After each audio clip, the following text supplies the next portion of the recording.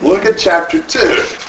Chapter 1 is looking back to the locust plague. Chapter 2, I believe we're looking forward to something else. So you have to kind of visualize this, and there's some debate about the exact identity of this. But would somebody read chapter 2, verses 1 through 11?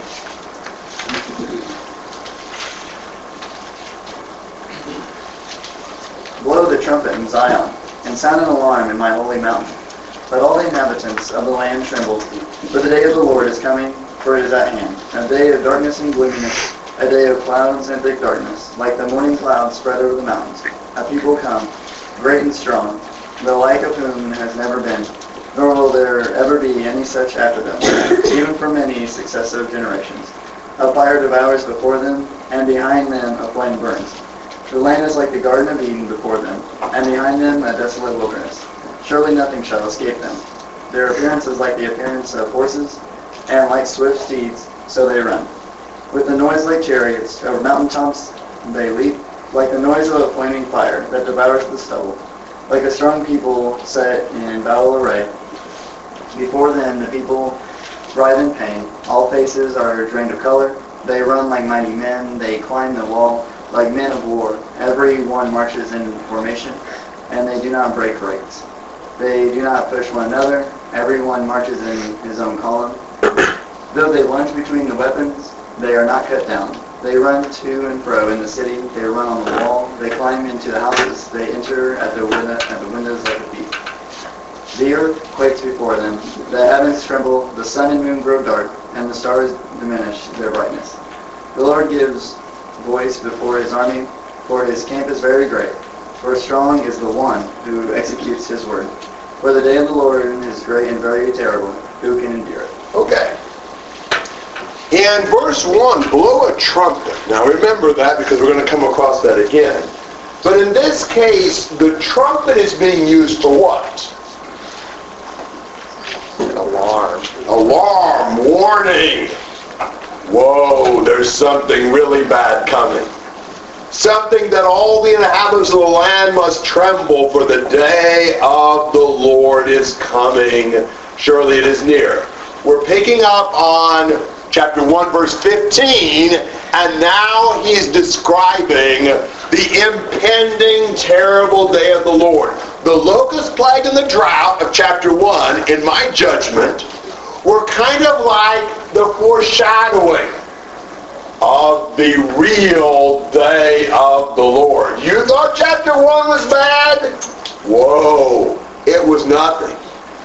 Verse 2, a day of darkness, gloom, clouds, thick darkness, because there's this great and mighty people that there's never been anything like it, that are going to come and devastate us. Now, trying to figure out how he's depicting the day of the Lord here is one of the challenges of the book of Joel. In Joel, the question marks are often more overall interpretive things. There's several overall interpretive questions.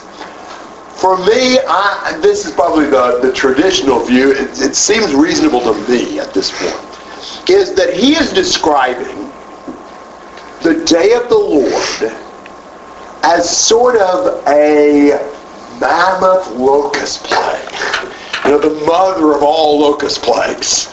You thought what you just got was bad? Whoa, this is terrible. So I'm envisioning this army of locusts that are just, wow, they're just terrible. Verse 3, it's like a fire that just burns everything to the ground. So in verse 3, before this plague comes through, what are things like? Garden of Eden, and after? Desolate wilderness. Yeah, whoa. Kind of undoing creation. Nothing at all escapes them. They look like horses. The sound they make is like chariots. They leap on the top of mountains. They're like a mighty people. I'm seeing this group of commando locusts that just kind of march relentlessly, unstoppably, and they just mow through everything. Kind of reminds you of what I guess Blitzkrieg would have been. Hitler's, army that just wipes them out. And how do people encounter these in verse 6?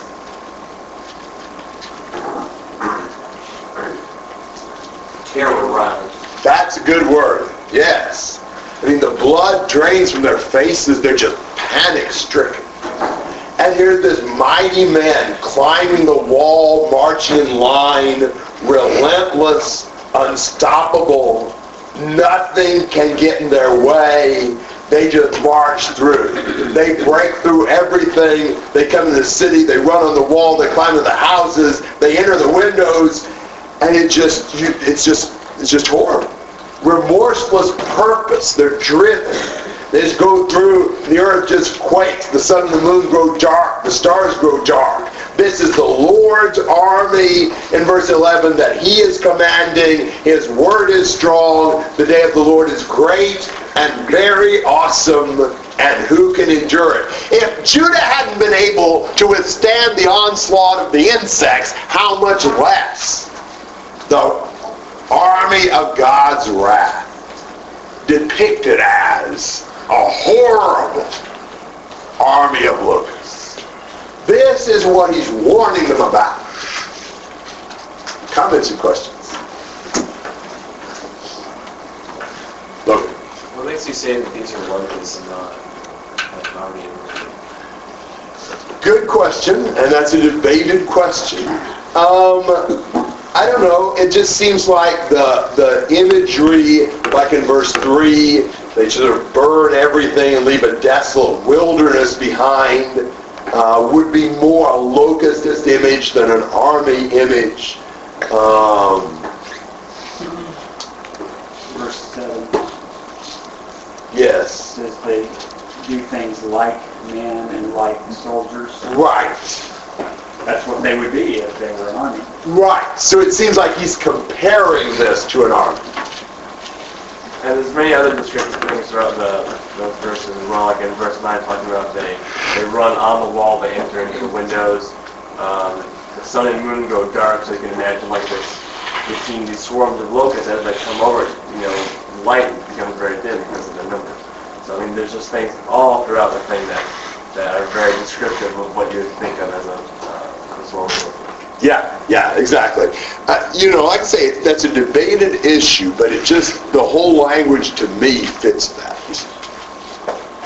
Doesn't make a great deal of difference. I mean, however he's depicting it, I think the thing that we need to see is how just things that happen in life that are really bad ought to make us think how much worse God's ultimate judgment can and will be.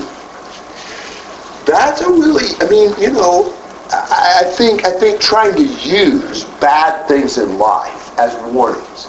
Have you ever been badly burned? And then think, God depicts hell as a furnace of fire. Wow. Have you ever, had horrible bugs crawling over you, and can you think of a place where the worm does not die? And things like that. Have you ever been in a cave when they turned all the lights off and you just couldn't see anything? Imagine a place where there's never any light. Things like that, trying to, and just taking setbacks in this life and really horrible things and thinking, this is really nothing.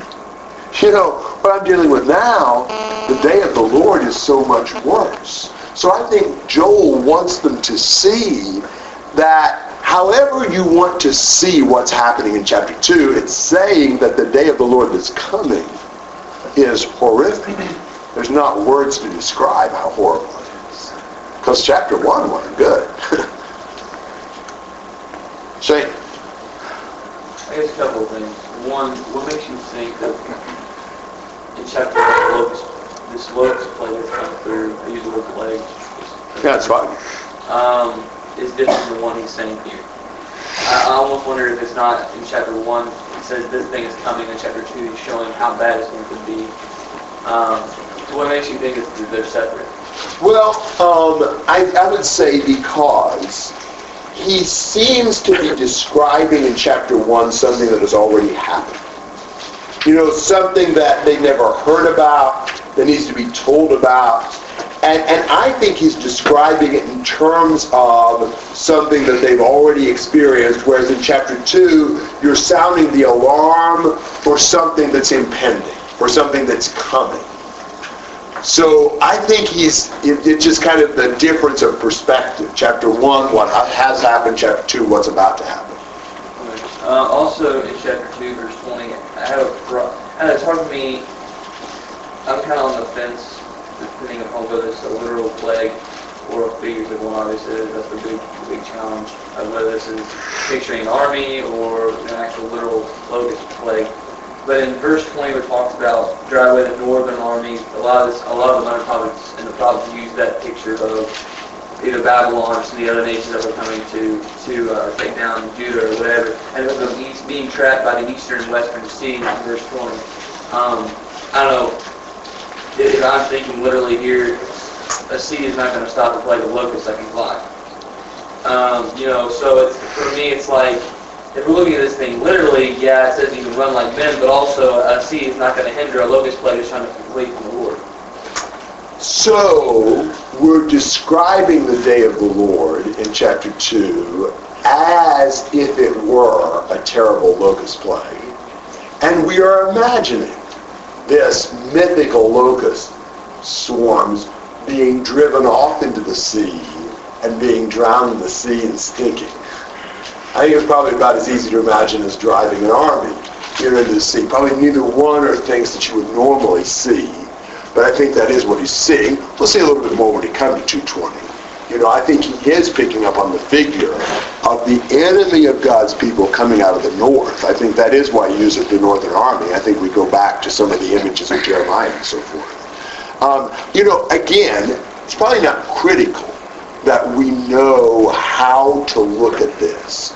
But to me, it just fits more the language to see this as a locust plague. But if you want to see it as, in chapter 2, God sending some horrible army as the expression of the ultimate day of the Lord, it's really not going to change anything as far as what we're seeing happen here. Other comments and questions through 2:11?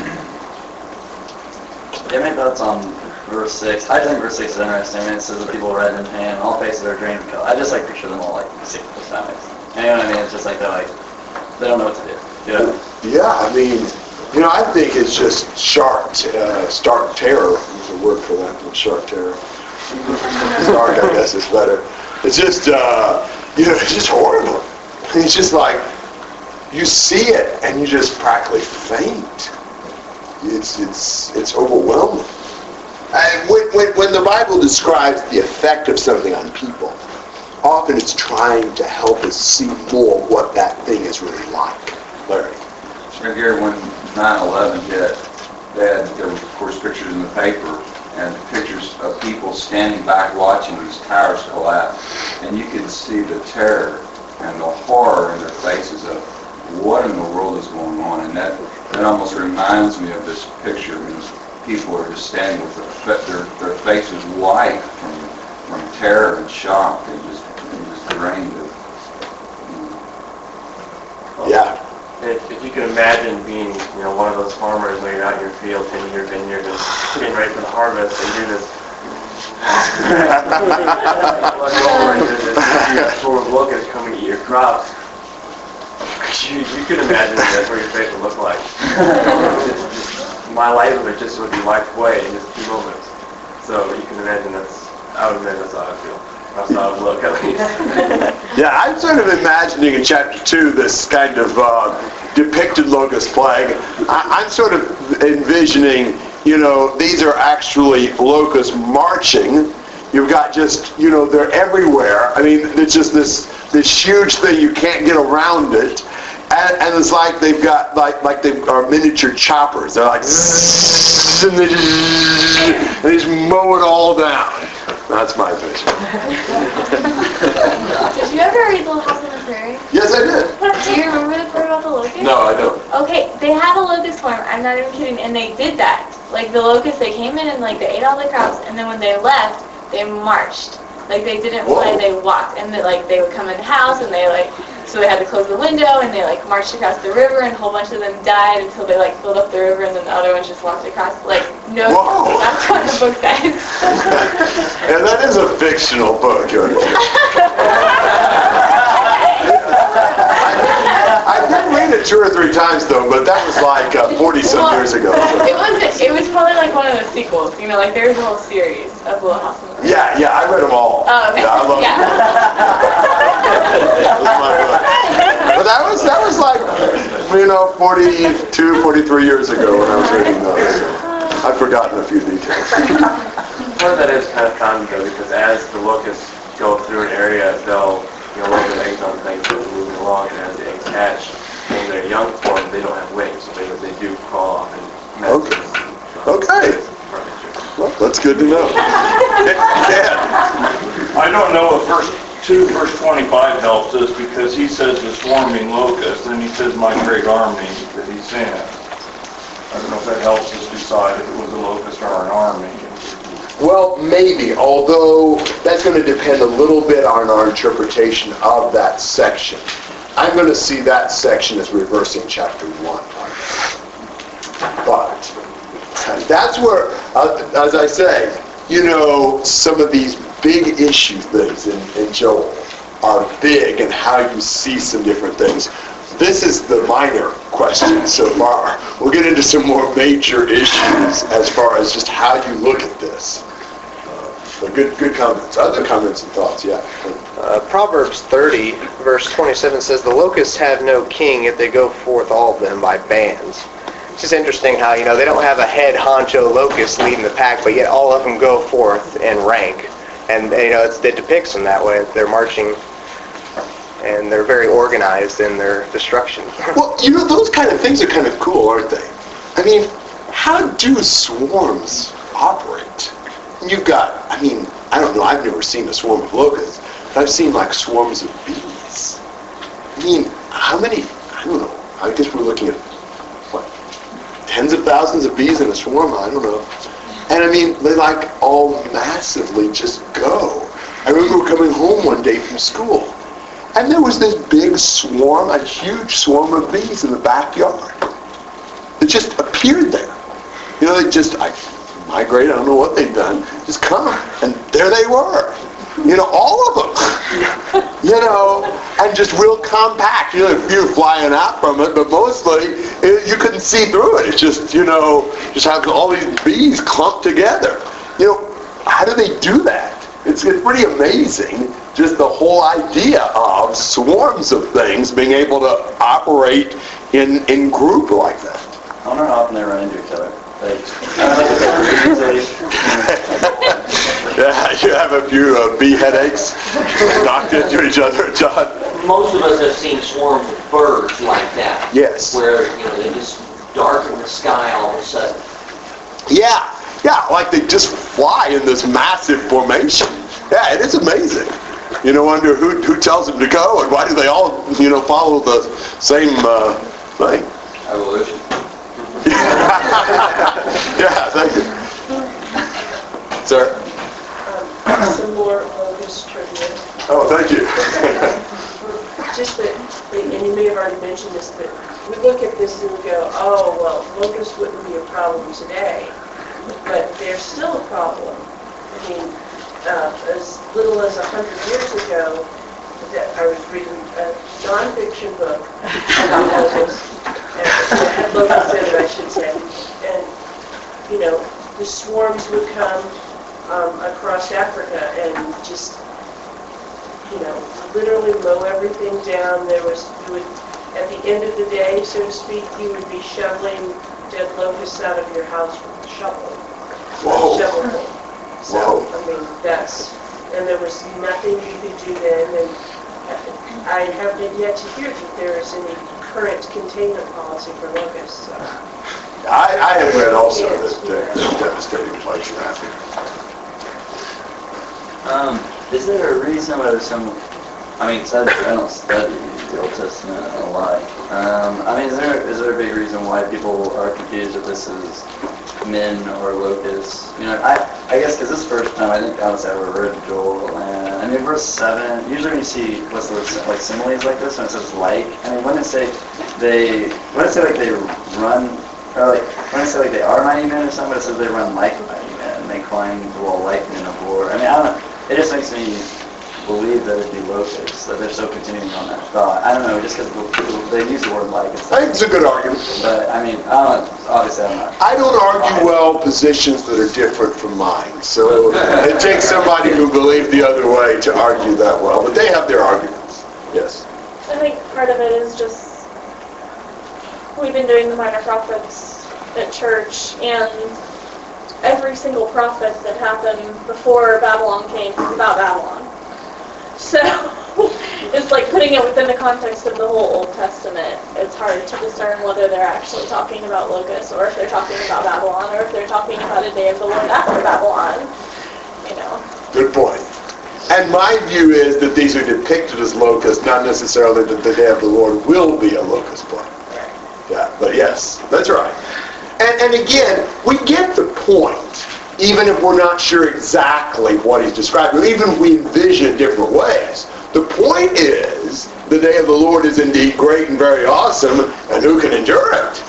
That's the thing. Don't we have some of those same questions, even, say, about eternal punishment? I heard people talking about, is the fire literal, and, all this kind of stuff, and, what's it really going to be like? Well, bottom line is I don't think we really know exactly what it's going to be like. I hope we never find out. But it's terrifying, it's devastating. Whatever debates you might have about how to interpret some of the details of the descriptions that Jesus gives, it's horrifying. That's the point. This is terrible any way you look at it. And his warning is, you just went through something difficult. Think about how much worse it's going to be if you don't repent. God's chastening.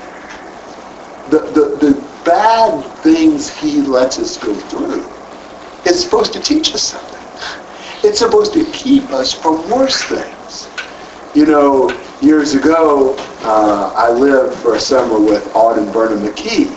And Verna had 4 boys, and she always used to tell how when she spanked her boys, she would say, I'm not spanking you so that I'll like you. I'll always like you. I'm spanking you so that other people will like you. And, God chastens us. He brings us through chapter 1's locust plague so we don't have to go through chapter 2's day of the Lord. But some people don't listen. Sometimes we go through all these terrible things and we see it, and instead of turning back to God and thinking, wow, how much worse it's going to be if I don't straighten up, some people just blindly continue on in their sin. That's what Joel's saying, straighten up.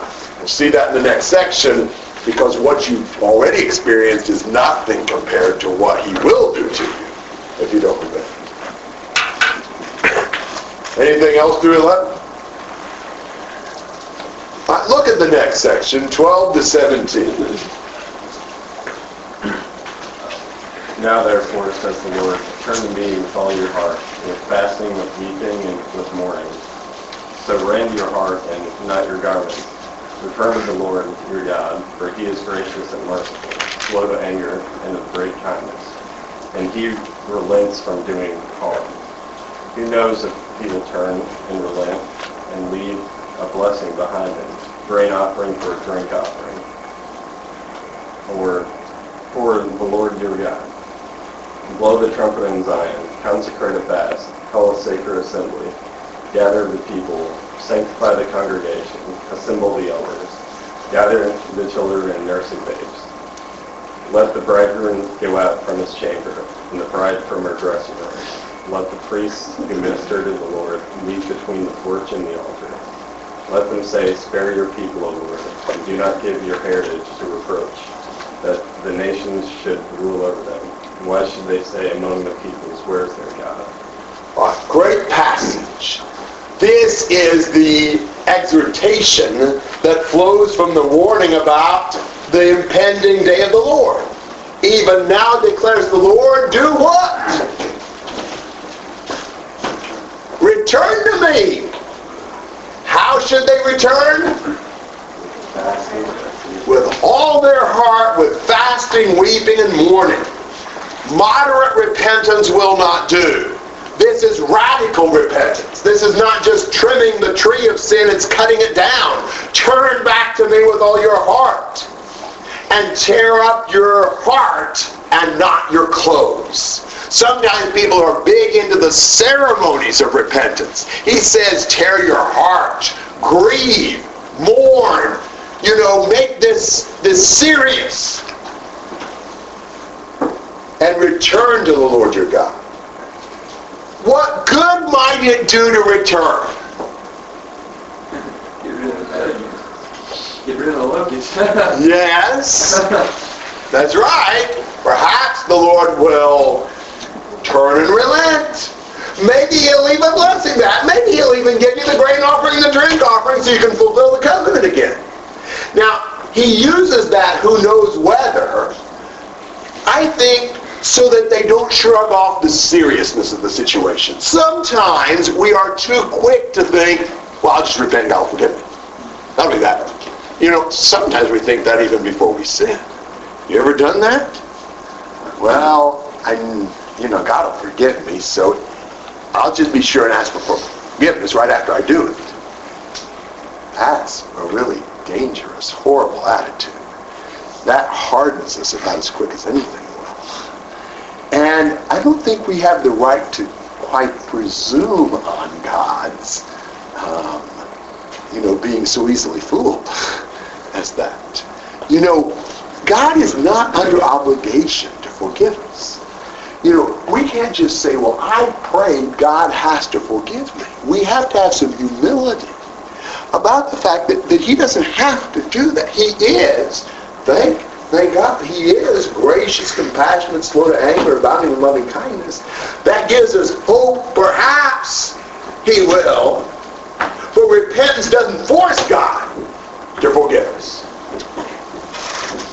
So he's encouraging, he's imploring real repentance with the hope that God might bless them. John. Gary Henry writes one article and he challenges us to repent before we sin, which says, before I even get that far, that I turn from that way. And that was a real challenge for me to consider. That's a good point. I think it's important, and I think this text brings that out, is that we ourselves deal honestly with God in our minds in the sense of realizing our repentance needs to be complete and not just a part of ourselves. And I think a lot of times we compartmentalize sin in our lives, saying, this isn't as bad as it really is, when it is that terrible. And us being honest with ourselves as well as with God about the seriousness of the covenant that we break is extremely important. And this text, it says we rend your hearts, not your garments, be grieved in your soul, not just outwardly. And that's a challenge for us sometimes. Sometimes we may cry a little bit over the effect, the consequence of our sin, but does it really bother us deeply that we hurt God? That we disgraced the one who loved and died for us? Sometimes what we need is just a lot more grief. There is no such thing as griefless repentance. Paul said in 2 Corinthians 7, I'm really happy that my letter made you so sad. Not that I wanted you to be sad, but that the sorrow led you to repentance. There's no easy way to repent. Sometimes we are always looking for some kind of analgesic to take away the pain, to give us a spiritual aspirin so we don't feel bad. Well, feeling bad is one of those things we've got to have to help us repent and help us stay repentant. We're always trying to, psychologists or whatever, are always trying to deal with the guilt You need to take away the guilt. Well, there is a proper function of guilt that we really need. And that's what he's saying here. I mean, that's rending your heart. That's rather painful. You know, can you imagine tearing your heart? Sounds like it would hurt. And that's what he wants it to do. John? Sometimes sin is referred to as missing the mark. That doesn't sound so bad, but sin is more than missing the mark. It's, as you pointed out, it's an offense against a holy God. Now that's a whole lot more, has a whole lot more serious tone to it. Yes, and we need to see that personalness of the offense of sin. Have you ever done something that really hurt somebody? You know, maybe some friend of yours, and I don't know, you were not being real responsible, you were not using your head, and you really hurt them. You know, I mean, I hope you haven't done something just devastating to somebody. That's really horrible. But how did you feel when you hurt them? It was somebody you cared about. I mean, wow. Can you imagine? I don't know, I hesitate to use example, you know, theoretical examples. It could have happened to somebody here, and these things would be really painful. I mean, can you imagine perhaps even being irresponsible with an automobile and having a wreck that actually hurt somebody you love, you know, seriously? I mean, wow. How would you feel? I mean, it's so devastating.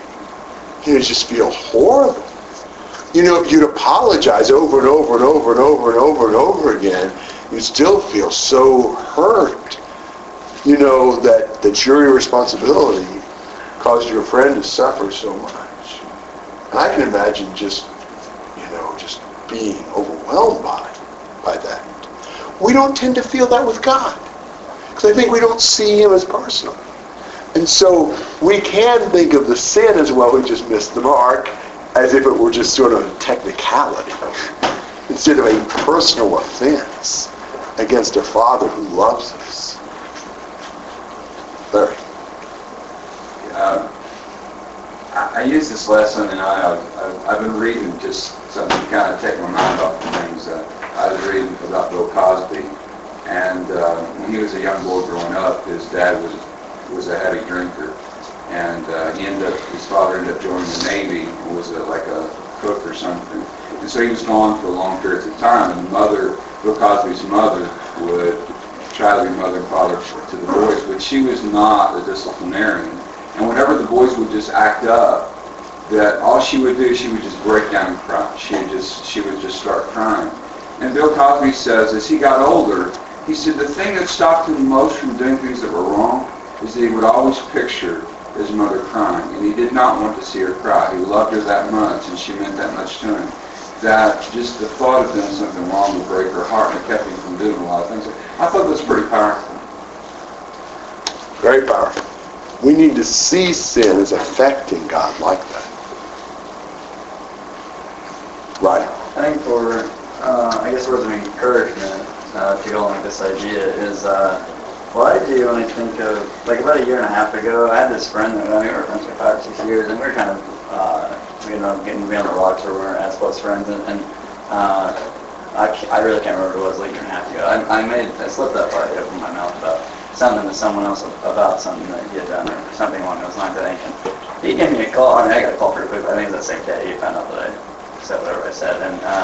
And it really hurt the way he worded it, and no one's ever said anything like this before. He's like, he worded it pretty much word for word. Like he said something like, "I expected this from so and so, but not from you." And I could hear the seriousness in his voice. I really didn't think that. I mean, we weren't that close anymore. And I guess I allowed to say whatever I said. And I use that, and I think we all can and should. If we have our time knowing how God feels like, I don't know, I use things that I messed up to people in this life. Sometimes that helps me to realize how much I'm hurting God, because sometimes it's difficult. We can't hear God's sorrow. Like when we hurt Him, it's not like He's telling us, you know what I mean? So I think back to cases like that in my life where I've heard my friends, how I've hurt them, and I use that as encouragement to do better and to not, I think that's something good to go off of, I guess. helps me. Good point. Yeah, good point.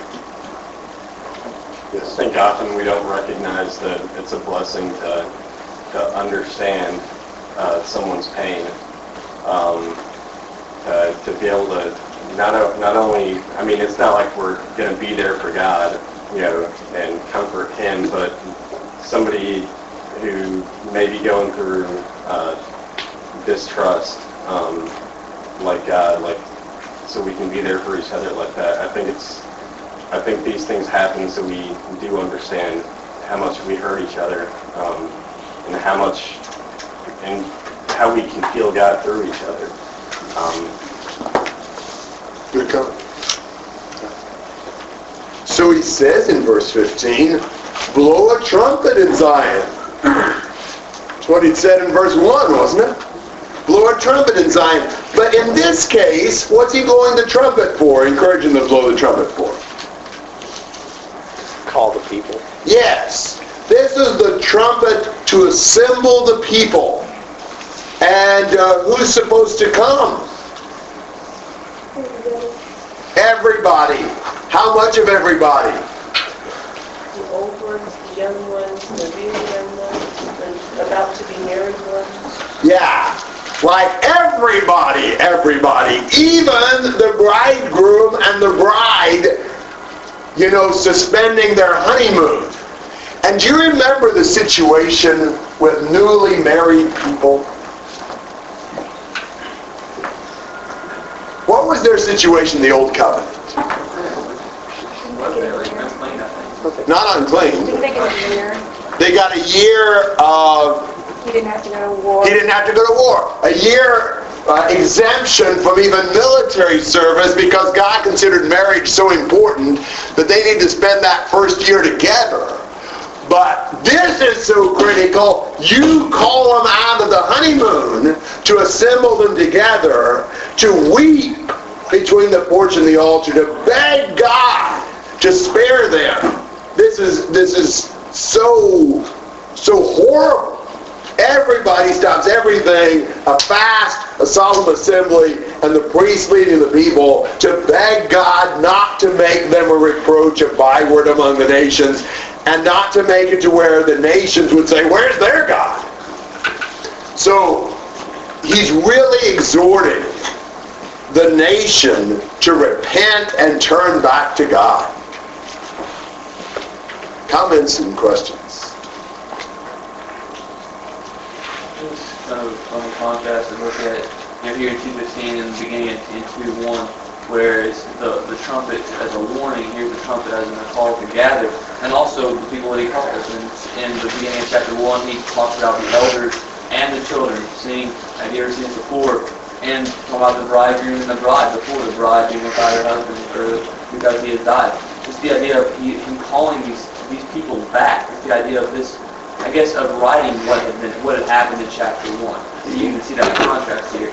It's the Lord using this trumpet not only to warn, but also to this call for repentance. Amen. Other comments and questions? Yes, sir. And this is also echoing in verse 14, where they're told to consecrate a fast, proclaim a solemn assembly, gather the elders and all the inhabitants of the land, and cry out. So they're essentially the same group of people are told to come together and cry out, do the same things again, for the same reason, really. Exactly. Other comments and questions? Right. Well, so in this, in verse 16, where it talks about the bride and the groom, I mean, this is referring to the honeymoon, most likely, though. I think so. What is chamber? My word is this chamber. I think it'd like to be the honeymoon suite. That's what I assume that it's kind of referring to. Because it says regression there, and I just figure it's probably Well, if it was saying the honeymoon, why wouldn't it say both to the same people if they were in the same place? Chamber and dressing room. Yeah, wherever. He's saying, you know, stop the wedding, stop the honeymoon, whatever. The idea is they have no exemption even though they're newly married. What, I mean, I don't hear the word chamber at all. Like, what is chamber in there? When, like, the brightness, you know, just in that actual day and age, what is it really? Like, we have our honeymoon space, so I mean, like, you know what, I don't really know if the word chamber was. It's just a room. Another word for room. Really? Okay. I'm just curious. Judge comes out of his chambers. Don't they say that? I think they do. He comes out of his room. It's kind of a weird word, isn't it? Somebody's got it better. Well, who's got a better, another translation in the end of verse 16? When it says the bride out of her. Anybody got anything other than that? What do you I got? think that's just a formal word for room. Yeah, it is. I just thought maybe a translation would use something. Closet. Closet? Okay.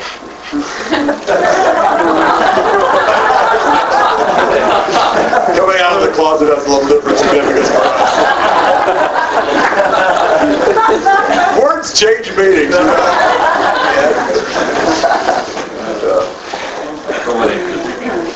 All right, other comments and questions? All right, I think this is a good spot to take a break. This is kind of the break in the book. So let's take a break for a few minutes and we'll come back and work on the rest of Joel.